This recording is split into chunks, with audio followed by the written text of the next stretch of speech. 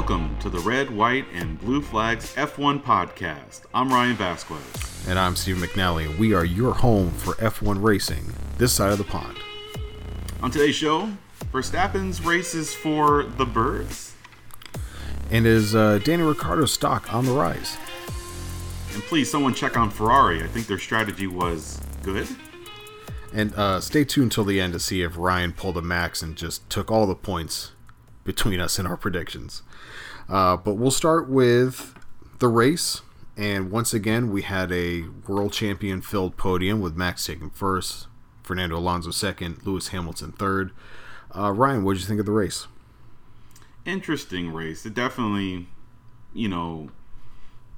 given that it was a start to finish win by Max, a little bit of intrigue here and there. A lot of DRS trains. I don't know.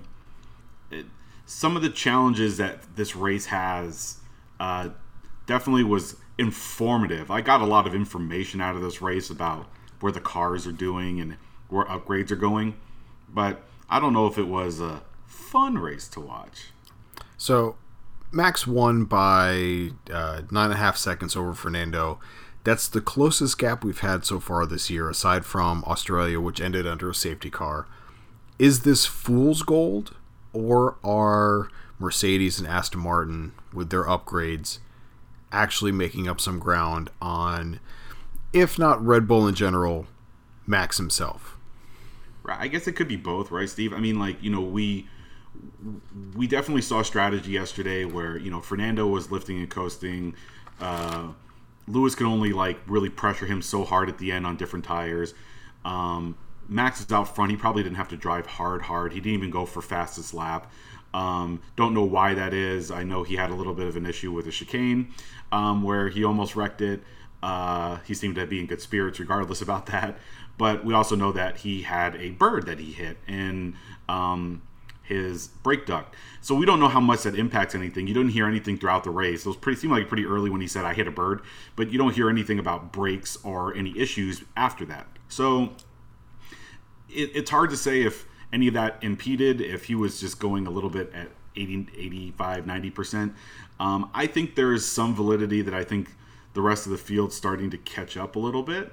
They're definitely capable of putting down some good qualifying times. And so I think it's getting there. I would say, for instance, this Mercedes is not very good for this track, at least with the slow corners like that. And Lewis said as much.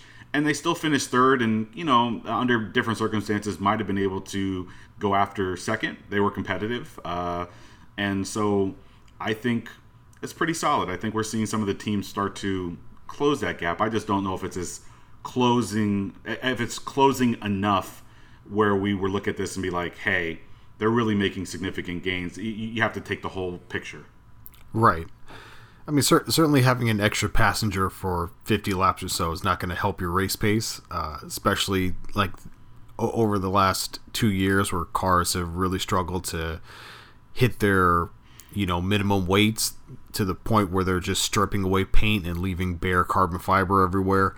So I'd like to think that they are getting closer, but you do have to take it with a grain of salt considering he had a little bit of Kentucky Fried Dinner on board. I think a little bit of what's to play, or what could have affected what was in play yesterday. George Russell had a moment, attacked one of the chicanes too hard, and this is what I like about this track. You really have to attack, throw your car in, get it over the curbs to make up ground, and he went a little bit too deep, clipped the wall, hit it hard, blew out a tire, ripped off his front wing. To his credit, pitted and went back out there and pushed it another 50 laps before it ultimately gave up the ghost and had to bring it in. But they were in a position with Lewis getting an amazing start, jumping Fernando at the beginning before turn one. So it's Lewis second, Fernando third, and then Russell behind and fourth. And they were the only team to have two cars in play. So with George attacking Fernando. Fernando can't always be on the tack for Lewis. Lewis can just kind of run his race knowing he kind of has a rear gunner behind. Once George took himself out, now it's kind of every man for himself. Slow pit stop for Lewis gives kind of, Fernando the advantage he needs, and then they're both kind of looking at the situation like, this is the best we're going to get. We're going to manage our race. Fernando with a brake issue. Lewis on a different strategy at the end. He's on mediums that he made up ground at the beginning, but then the tire life comes out, and then Fernando's on hard tires, and you can't make up any more ground. But if you have that second car in play, if you have a teammate there, it really opens up the strategy for what you can do. And ultimately, that was kind of the story for the top three teams, because Perez wasn't in it, Stroll wasn't in it, and George took himself out. So I think there's a lot of teams looking around right now, kind of, shaking their heads at points they've kind of left on the table. But one team that capitalized with both cars with good strategy, and you're not going to believe who it is, but it was Ferrari. I know, and I feel like they stumbled into it too, Steve. It wasn't even like it was a plan. But I mean, because we're all yelling at the TV when it's happening, like, no, they can't be messing it up again. Right, that they didn't at least pit one of those cars under the Sargent flag, and you're like, okay, why? And they made it work, right? And I think no team lets its drivers like dictate strategy more than Ferrari. And always interesting to me when they decide to go that route. It always feels like the drivers never take any of the penalty of that, but also I know the drivers never get to do what they want. Sometimes we hear them complaining about the Ferrari strategy, and it seems like sometimes they're right? But no, it worked out for them. They ran long on those tires, made their tires work, got themselves back into contention in some cases because they didn't qualify great as a team, and ended up pretty decent a day. Like you already mentioned, the three top teams on the circuit did not have great days from their secondary drivers, if you will, and Ferrari ended up doing about as good as you could probably expect for them, given kind of the little bit of the hand behind the back that they started off with going into their day. Right. So, I mean, three drivers, Charles Leclerc, Carlos Sainz, Sergio Perez, each picked up 6 positions from where they qualified. Started 10th, 11th, 12th, finished 4th, 5th, and 6th in order. They all had kind of a shambles on Saturday qualifying. Charles missed his ability to run the soft tire at the right time. Carlos impeded literally everybody and is lucky to walk away with only a 3-spot grid penalty, because that could have been multiplied. And then Sergio just didn't have it on Saturday at all. But they took advantage of, like you said, the track position. After George hit the wall, the safety car came out, and a lot of people came in, had the ability to get that free stop, and you're like, all right, surely one of the Ferrari drivers have to pit now. Stayed out and just have your hands on your forehead, wondering like, why this is a free stop? Why wouldn't you take it? Everyone's going to be on a 2-stop strategy, but surprisingly, Ferrari was decent enough on its tire wear, which is something they haven't been. Stretched that first stint, gave themselves enough gap to still pit and keep position, and did a 1-stop strategy, and paid off. And they came home with a healthy points haul, one of their best results of the year. And multiple times we heard them say Carlos will not be attacking Charles, and that some of that too. We've been hearing it. Carlos thinking that he's got the better car, or Charles thinking, and they should be swapping on the track, and they followed themselves around for a little bit there, and they actually worked team strategy, and it looks like they, decided that Charles was going to be the one who was going to be in front, and that they weren't going to ruin their chances by racing each other. So one of the rare solid days all the way around from Ferrari. Maybe a little bit of luck getting into that strategy, but ultimately they didn't screw it up somewhere else. They seemed to, once they had a little bit of luck getting into the strategy that they needed to, they seemed to consistently hammer home what would be a consistent strategy to a good day. Yeah, and Carlos still, he checked just to be sure. It's like, I feel like I got a little bit of pace here, wink, wink, and they kind of tempered that expectation and said, you're fine there. We no need to push the car too hard. We'll just bag as many points as we can and live to fight another day. I know they like Austria, which is coming up next. Charles won there last year. Carlos had a barbecue, but I think a handful of teams are looking forward to next week. Obviously, that's nearly a second home race for Max. The Orange Army will be there, so Red Bull always be strong. I think Mercedes, seeing that it's an opportunity for them to be at a track that doesn't have as many low-speed corners as Canada, as an opportunity. Ferrari with good results there. And it being a power track might be another opportunity to talk about Alex Albon. Yeah, and Alex had a good day and did so with a great qualifying, just a great strategy in qualifying with the rain. Went out there, took a gamble, had nothing to lose, was the right call, and ended up qualifying well and maintaining topping the charts in Q2. Right, and making sure that he was in contention for points and hammered it home and brought it home. And some things obviously factor into that. As we talked about, Checo, George, and Stroll all kind of like not having their best days for various reasons, which kind of jumbles up the top 10 in points, but still there to take advantage of it. And good for Alex, which catapulted him up the driver's standings a little bit. So yeah, it was a mega drive for him. The first time Williams had topped a qualifying session in about a decade, I think, or close to it. So, that big deal for them. And then obviously put one of his, legendary defense masterclasses. He did a 58 lap stint on the hard tires to end the race. So, much like he did in Australia last year, it's have a good pit strategy, get track position, and just make your car as wide as possible. And it's so fast and straight line right now that even leading a DRS train, the Alpine, Aston Martin, the McLarens that were behind him just couldn't get close enough to make a move, even on a track that has 3 DRS zones.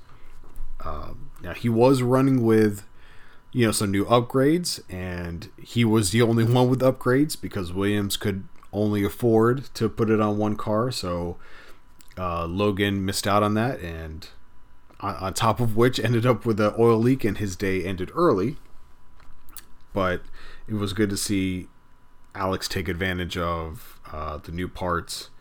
And yeah, points wise, it was a 6-point day for finishing 7th, which jumped the team up from last place with, essentially coming into the weekend with only 1 point.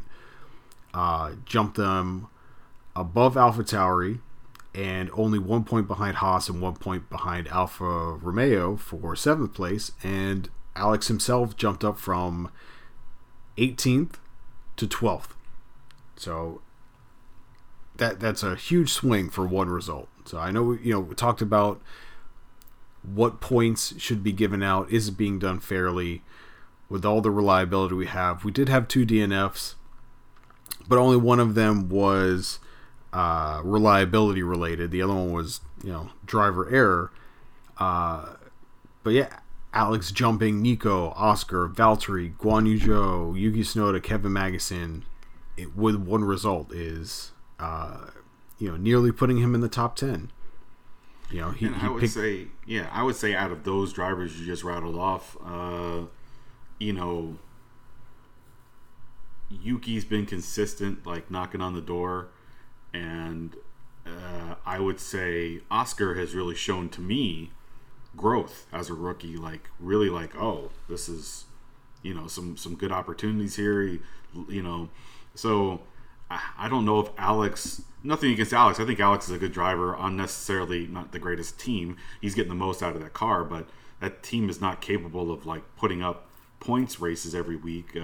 Him benefiting from a good day and some smart qualifying, he was able to jump up in the points, and that may have some longer ramifications throughout the rest of the year. As we know that it's hard to come by points for a good half of the paddock, right? So it's just one of those things where, I guess this is why you do it, but it's one of those things, Steve, where for the lower teams, for the teams that are just competing for not being last, one race can really make the difference in your season if you put it all together.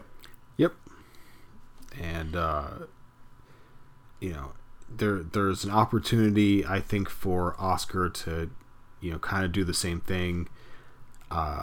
He was running strong, finished just outside the points. Frustrating for him. He was 11th. The McLarens looked good in qualifying. Didn't ultimately have all of the race pace. I think they got a little bit caught out by strategy. They could have done a little bit better. And obviously Lando had a 5-second penalty or 15-yard penalty for unsportsmanlike conduct, which is something I had never seen handed out before. But ultimately going too slow, creating too big of a gap under the safety car so that he and Oscar could double stack without losing time. So cost him 5 seconds, cost him any points he would have gotten. And it's a shame because I think they both drove well enough for points, just did not work out for them. But it's good to see that they are more competitive than they were earlier in the year. Right. And so it wasn't a good day for some folks. Is that opening up the door? Are we starting to see the door open for early silly season, right? That's what I'm curious about here, as we do have a few drivers in the wings with some F1 experience waiting for a slot to open up, potentially. And we teased Danny, but I'll stick with Williams real quick. We're about to head to the 9th race of the season. A reminder that Alex Albon jumped up to the Red Bull team in the 2019 season after race 12. And so it is not that early, but I don't want to just take a bad rumor, but Logan had another bad day. There's been a lot of talks about Toto trying to get Mick into a seat. And it seems like there's some favorability with Mick because of the name recognition and possible money that could bring to a Williams team that is, as we've talked about on this cast, struggling for cash and getting themselves up to a good space. Could it be that we see a change coming here soon? So, yeah, certainly the rumors are out there. I think, Logan has not shown, maybe his full potential. The car hasn't been great. Obviously, he's not driving the fully updated car that, Alex has, but this is not the first time he's been outperformed by his teammate. Obviously, he doesn't have any points, and Alex had 1 point finish beforehand. He's beaten him in every qualifying thus far this year, so easily handled as far as the teammate matchup.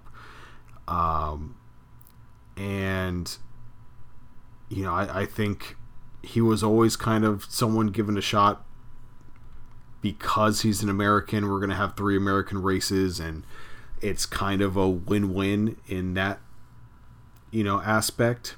But I think you need to look at results.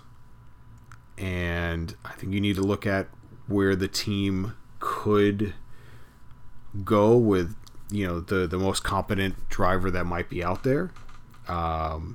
Is it Mick? I think it's just the relationship with Mercedes right now. And Mercedes, relationship with Williams, both with team principal Toto Wolff on the Mercedes side and James Vowles on the Williams side, that there's no friction to getting Mick into that seat within the relationship of team leadership.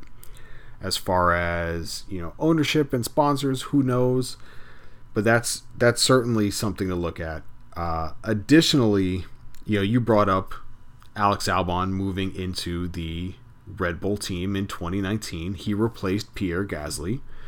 And it was, kind of a situation where the team was not impressed with Gasly's results. Again, he's going up against Max Verstappen, who's, as elite as they get. And Max, during that stretch of 2019, he was consistently putting his car up in fourth place, a couple of podiums, even picked up the odd win. And in the meantime, Pierre, with, you would think the same car, is picking up a bunch of fifth, sixth, sevenths, and they felt like a change was needed, so they put Alex Albon on the car. But I would look at this year. You've got probably the most dominant car in the last 10 years. There's a lot of comparisons that could be made to Mercedes and how dominant they were, but this car is at that same level, if not better. You have two drivers in this absolutely dominant car, and Sergio Perez in his last 4 races, no points, 4th and 6th. So if he's getting the same results that Pierre Gasly was getting when he was in the 3rd best car, but now Sergio Perez is in the best car, one of the best cars, I don't know how you can't look at the opportunity to... I'm not saying they should pull the plug on him. I'm just saying he continues to leave the door open. He keeps the conversation alight with the inconsistent results. When you have someone on the other side of the garage in the same car who gets pole, leads every lap, wins the race, your expectation is to finish second. And he is getting middle of the road points, if he's even getting points in the last couple of races. Yeah, it's a bad time for Checo to go into this stretch here. I mean, now he's just relegated to stealing a point off Mercedes at the end of the race, really, and driving the best car he has. He's just had bad qualifying the last few races, while Max has continued his ascendance. Checo has just not looked good when it's, early part of the season, it was really like Checo could be a problem for Max if they're going to have to figure out which Red Bull driver, they're going to have to make a decision about who's going to compete for the championship and dynamics like that. Now it just looks like a runaway, and, that's okay. It's no big deal. But it's Checo pulling his weight now, too, because now it's not... Now he's struggling to get into points. He's not qualifying. He's not getting out of Q3 sometimes. It's an issue. Do you think you've got someone better waiting in the wings? Someone who's popular and maybe looking for a resurgence like Danny, right? Checo has not made Q3 in the last 3 races, but Nico Hülkenberg has made it twice. Alex Albon's made it. Oscar Piastri's made it. You're in the fastest car in the grid by nearly a second, and you're seeing Haas and McLaren and Williams get into Q3, and you haven't been able to do it for 3 straight races. Yeah, it's not a good look for a team like that, right? I mean, it wouldn't be a good look if that happened to Lance Stroll or if it happened to George Russell, right? Right. It's not good when you have the dominant car on the track by far and away. It's one thing if you can drive that car through a bad qualifying day. It's another thing when it's hindering your team's performance. I don't think it's going to tank Red Bull enough to lose the Constructors' Championship because Max has been so dominant. But it may make you wonder if you want to continue on with this, with this relationship if you have a chance to get off, right? Right.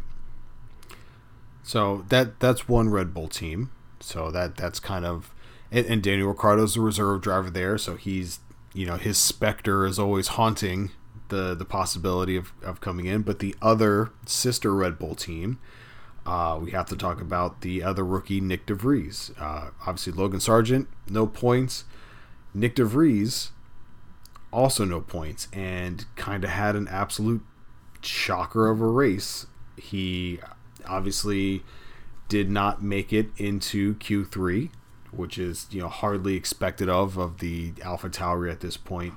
But in the race, just had a couple of consecutive incidents with Kevin Magnussen, banging wheels, both of them getting trapped on the bike lane behind the track, and just what was never in contention for anything, kind of driving around with a reckless abandon. I don't.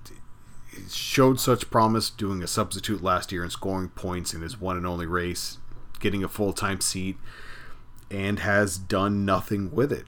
And with that team's Red Bull relationship, Danny's the reserve driver for both teams, and you wonder if they want to put somebody in that second seat, not just to be more competitive, but I'm sure they want to get a true measure of Yuki Tsunoda, because he is easily better than Nick DeVries, out-qualifying him, the only person on the team scoring points. And obviously when he's not scoring points, he's still consistently in 11th or 12th place, which is his favorite place to finish.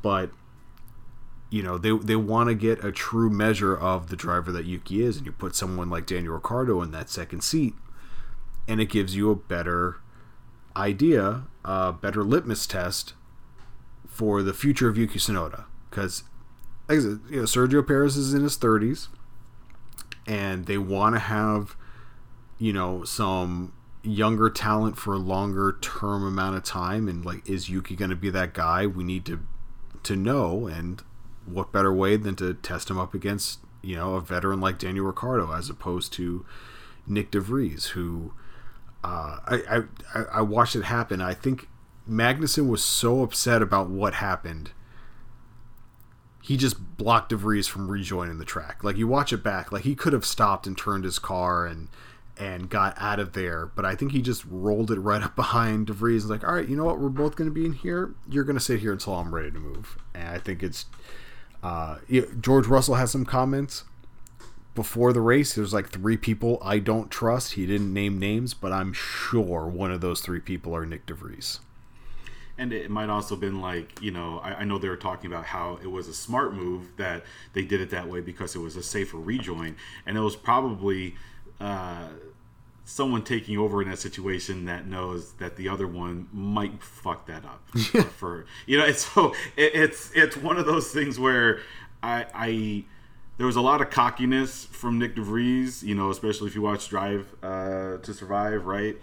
About coming in, right? And he's gotten quite an education this year. It's abundantly clear that Oscar is the best performing rookie by far and away, in my opinion, of the 3. I feel like Logan hasn't gotten a fair shot, and I think Nick's kind of shot himself in the foot a little bit. And so you look at these drivers and you're like, well, the way Nick's driven, I think it's no different than Mick last year, right? A little bit disastrous. People don't trust you. They don't know what's going on out there. You're not driving up to your skill level. And he hasn't bended as much as Mick did, which is really what did Mick in. Nothing will cost you more than costing the team money when you don't have money. But Mick also had point scoring, performances. Right. And so, I hate this because, you don't see this in a lot of leagues because you're so committed to rookies, in other sports. Even in other racing leagues like NASCAR and stuff like that, rookies get a couple of years to figure it out. You don't even get a full season sometimes with how hard it is to break into F1, and with drivers waiting in the wings, either very talented drivers waiting to move up or some talented drivers who just found themselves without a seat. And in this case, we have both. So I don't think we're going to get a young driver jumping in the middle of the season. I'd be very, very surprised. That'll be end of season stuff. but I would not be surprised to see Mick and or Danny end up in a car this season, and it'll probably be at the expense of the two rookies that we mentioned that weren't performing as well as Oscar Piastri. Right.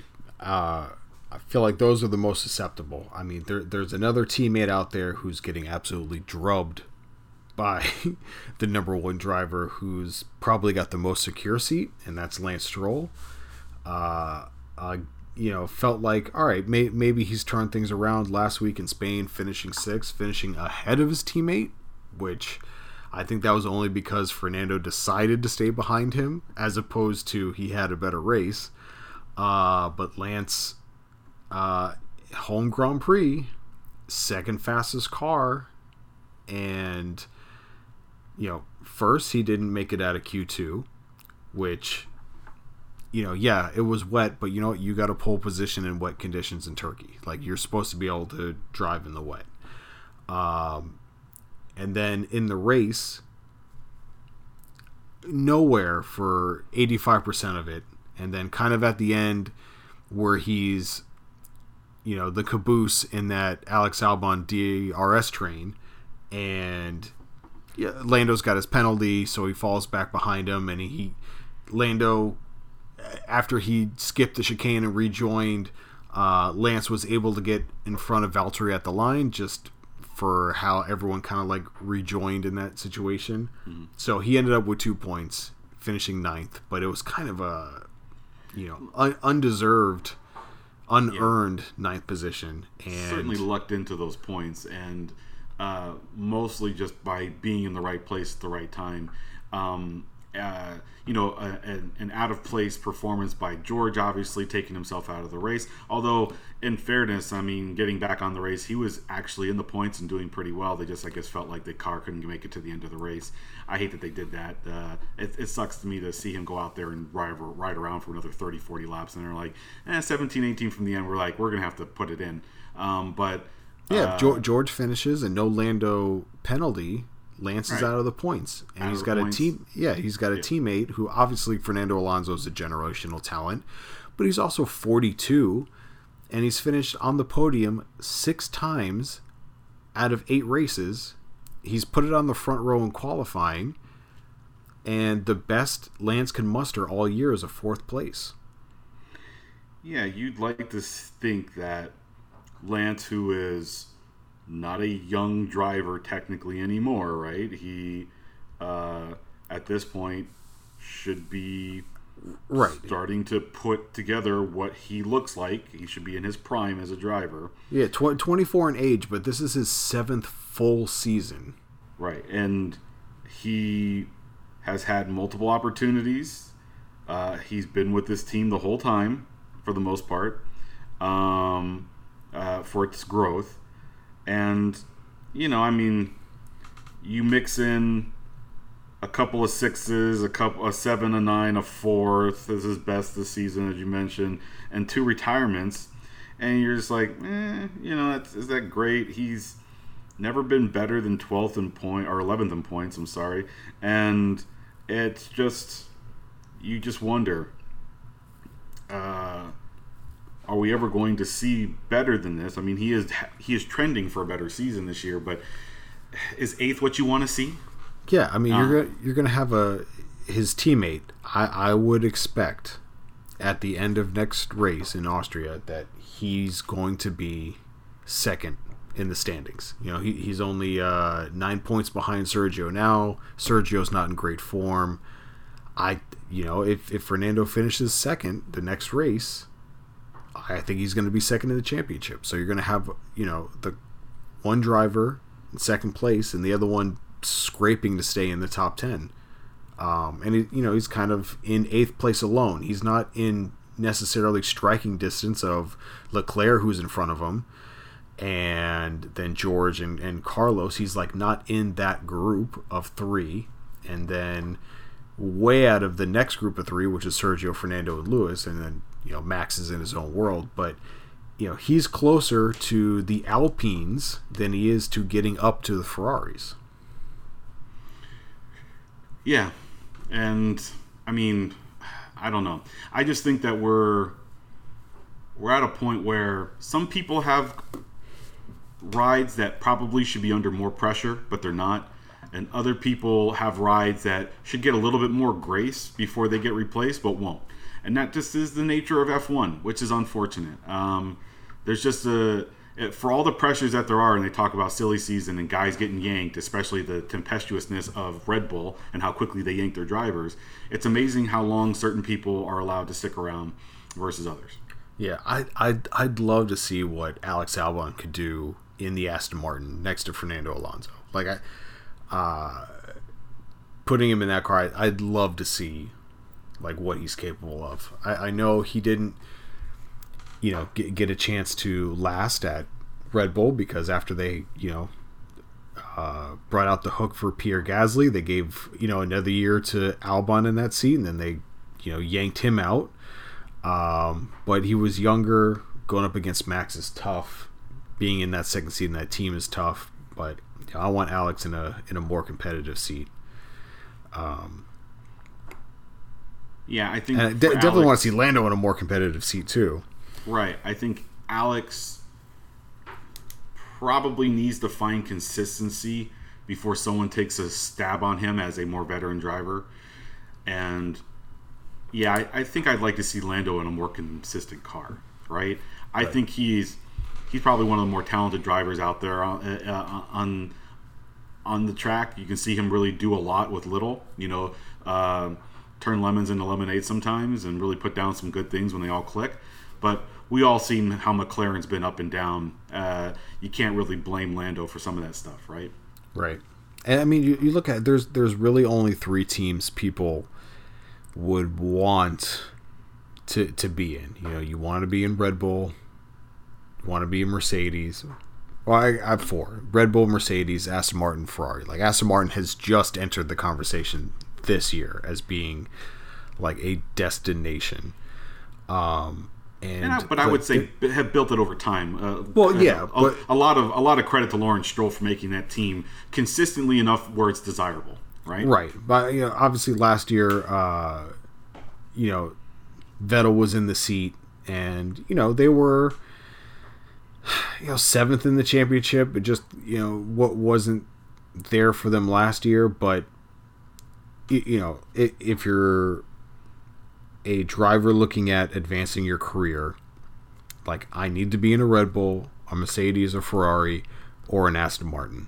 Like, nowhere else is going to give me the opportunity to, like, not Alpine, not Alfa Romeo, at least not now. I mean, if you could hold on to Alfa Romeo to when they become Audi, potentially, but it does seem like right now they are even a little bit behind on their development for 2026, so it does not look like they'll be off to a great start.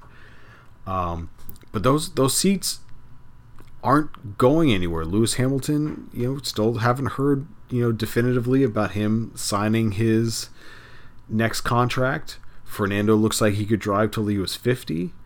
The only wiggle room you might have is at Ferrari, where maybe they feel like there's somebody better than Carlos Sainz in that seat, and that might be a Lando. And then if Charles Leclerc ends up, leaving because he's just fed up with the whole situation. But again, where is he going to go? Would Red Bull take a chance on making him Max's teammate and we'll just let the fireworks play out? I don't know. Right, team building has to be done, I guess, thoughtfully, especially considering who your lead is, and who's coming along.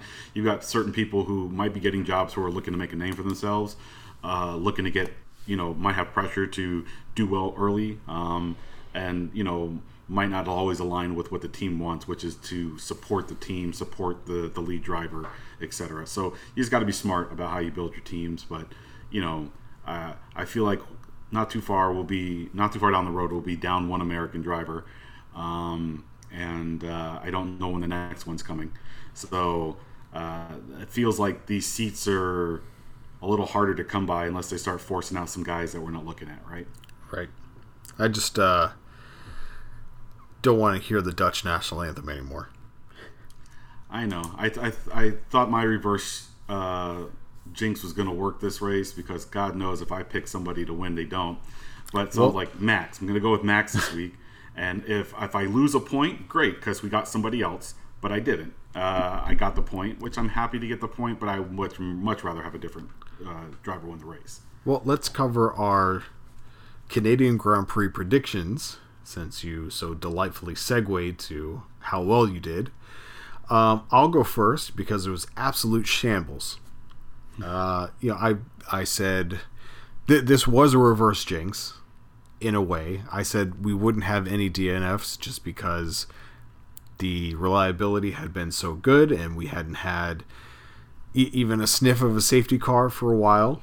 And obviously we had two. Logan Sargent went out with an oil leak, and eventually George Russell's car succumbed to its wounds and didn't finish the race, which goes into my second prediction. I said George Russell would win, which I felt pretty good about it. He had a decent enough qualifying. He started fourth. He was on Alonso's tail. Like, it could have taken a little bit of luck, but he was at least in play before he drove his car into the wall and then waved bye-bye. So no points for that. And thirdly, I said a rookie would get points, and Oscar was just there, like just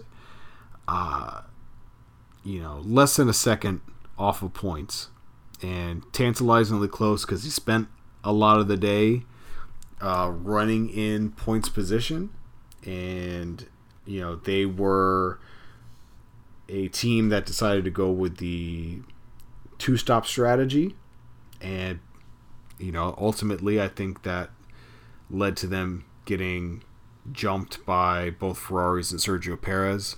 I mean, I can't really fault them. That seemed like the better strategy to do. How are you not going to pit during a safety car and take a free stop, which is why we were yelling at the Ferraris to begin with, but strategy paid off for them, didn't work out for the McLarens, so Oscar finishes just outside the points. As do I. Well, I, as I mentioned, got to the point for my reverse jinx that failed. Max won the race, start to finish. Only needed the fastest lap to get the Grand Slam for the weekend. I also said that Fernando Alonso would finish on the podium, and he finished second. And I said that Lance Stroll would not, knowing that Lawrence Stroll desperately wanted them to have a 2-podium finish, and that didn't happen because his son let him down. So I got all 3 points for my predictions. And as I said, Steve, I think I'm going to pick Max as one of my predictions for the rest of the year until he loses a race. And I just have to put the reverse jinx in every week just to see. Fair enough. Now you've taken a commanding 4-point lead, so you can almost take a week off. If I score, a 3-0 decisive victory, you're still in the lead. So congratulations. I'm not mad at all. So speaking of take a week off, we will not have a race next week. We have a break until we go to Österreich for the Austrian Grand Prix. Another one I'm excited for. But we'll still have some content for you next week. We'll have another show, talk about some news, let this one simmer for a little bit. For sure, yeah. We hopefully will have some content for you in the meantime, especially if some rumors break. But that does it for now for this edition of the Red, White, and Blue Flags F1 podcast. Again, I'm Ryan Vasquez. And I'm Stephen McNally, and we will catch you next time across the line.